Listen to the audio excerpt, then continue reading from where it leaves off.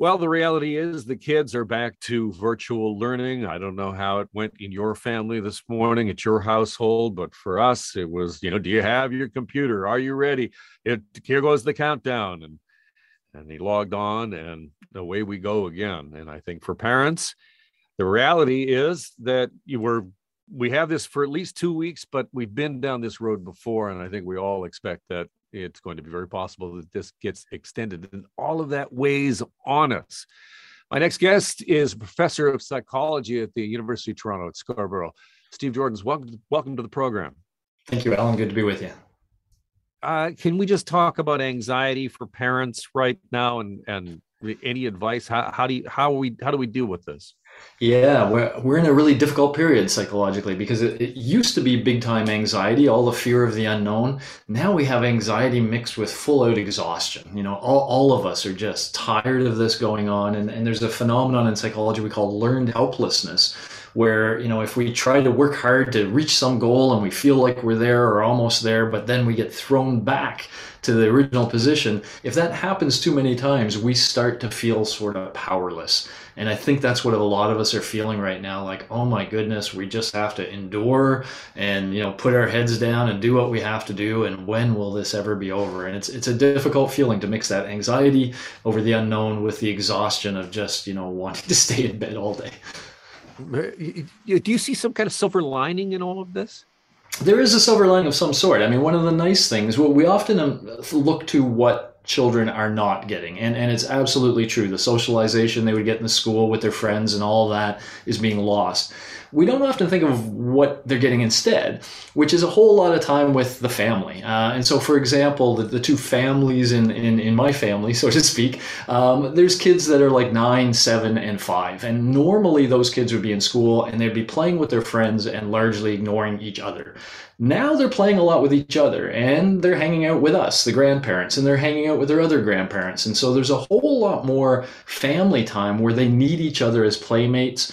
And there's possible that there will be a silver lining coming out of this in terms of sort of enhanced family cohesiveness. And that's very important for mental health. That's our foundation as our family. So, it could be a good thing there, but also, we are missing that socialization that we'd like them to have. Okay, well, because the flip side of that is that you're all together all day long, and mom and dad have jobs and are trying to do that, juggle that with online learning, and that causes stress. And couldn't it be the other way? I mean, I hate to be glass half empty. Yeah. I mean, it's we all have a lot. We're all, by the way, when we're stressed like this, we have what's called our fight-flight reflex. And it's like our fight-flight reflex is kind of at the surface. And so it's very easy for us to be a little snarkier than we would normally be. In that case, that little fight to come out. And so there's no doubt when we're all together like this, there's going to be arguments. There's going to be, temper tantrums on various parts, maybe on the parents more than the children nowadays. I don't know. But, I also think it is kind of good for the children to see us going through these challenging times and us trying to manage these times.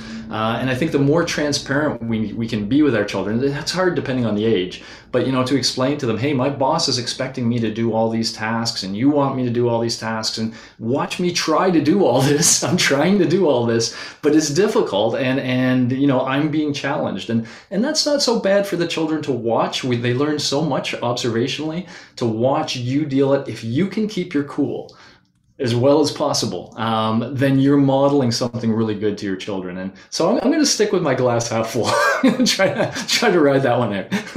I love it, Steve. Thank you. I appreciate that. Just a last question. Some advice for those parents right now who are trying to manage this and dealing with the anxiety and strain.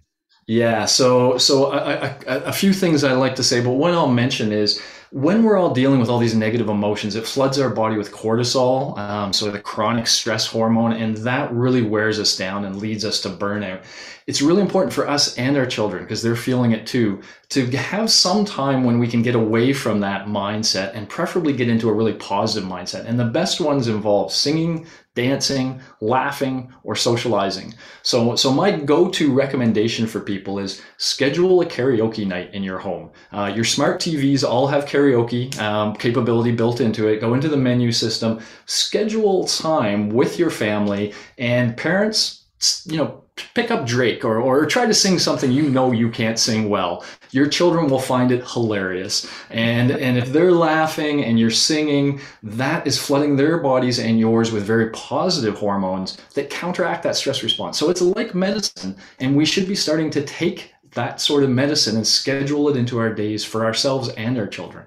Well, we might be starting from the bottom, but we are all here now. Thanks, Steve. Appreciate your time today. Thank you, Alan. Great to be with you.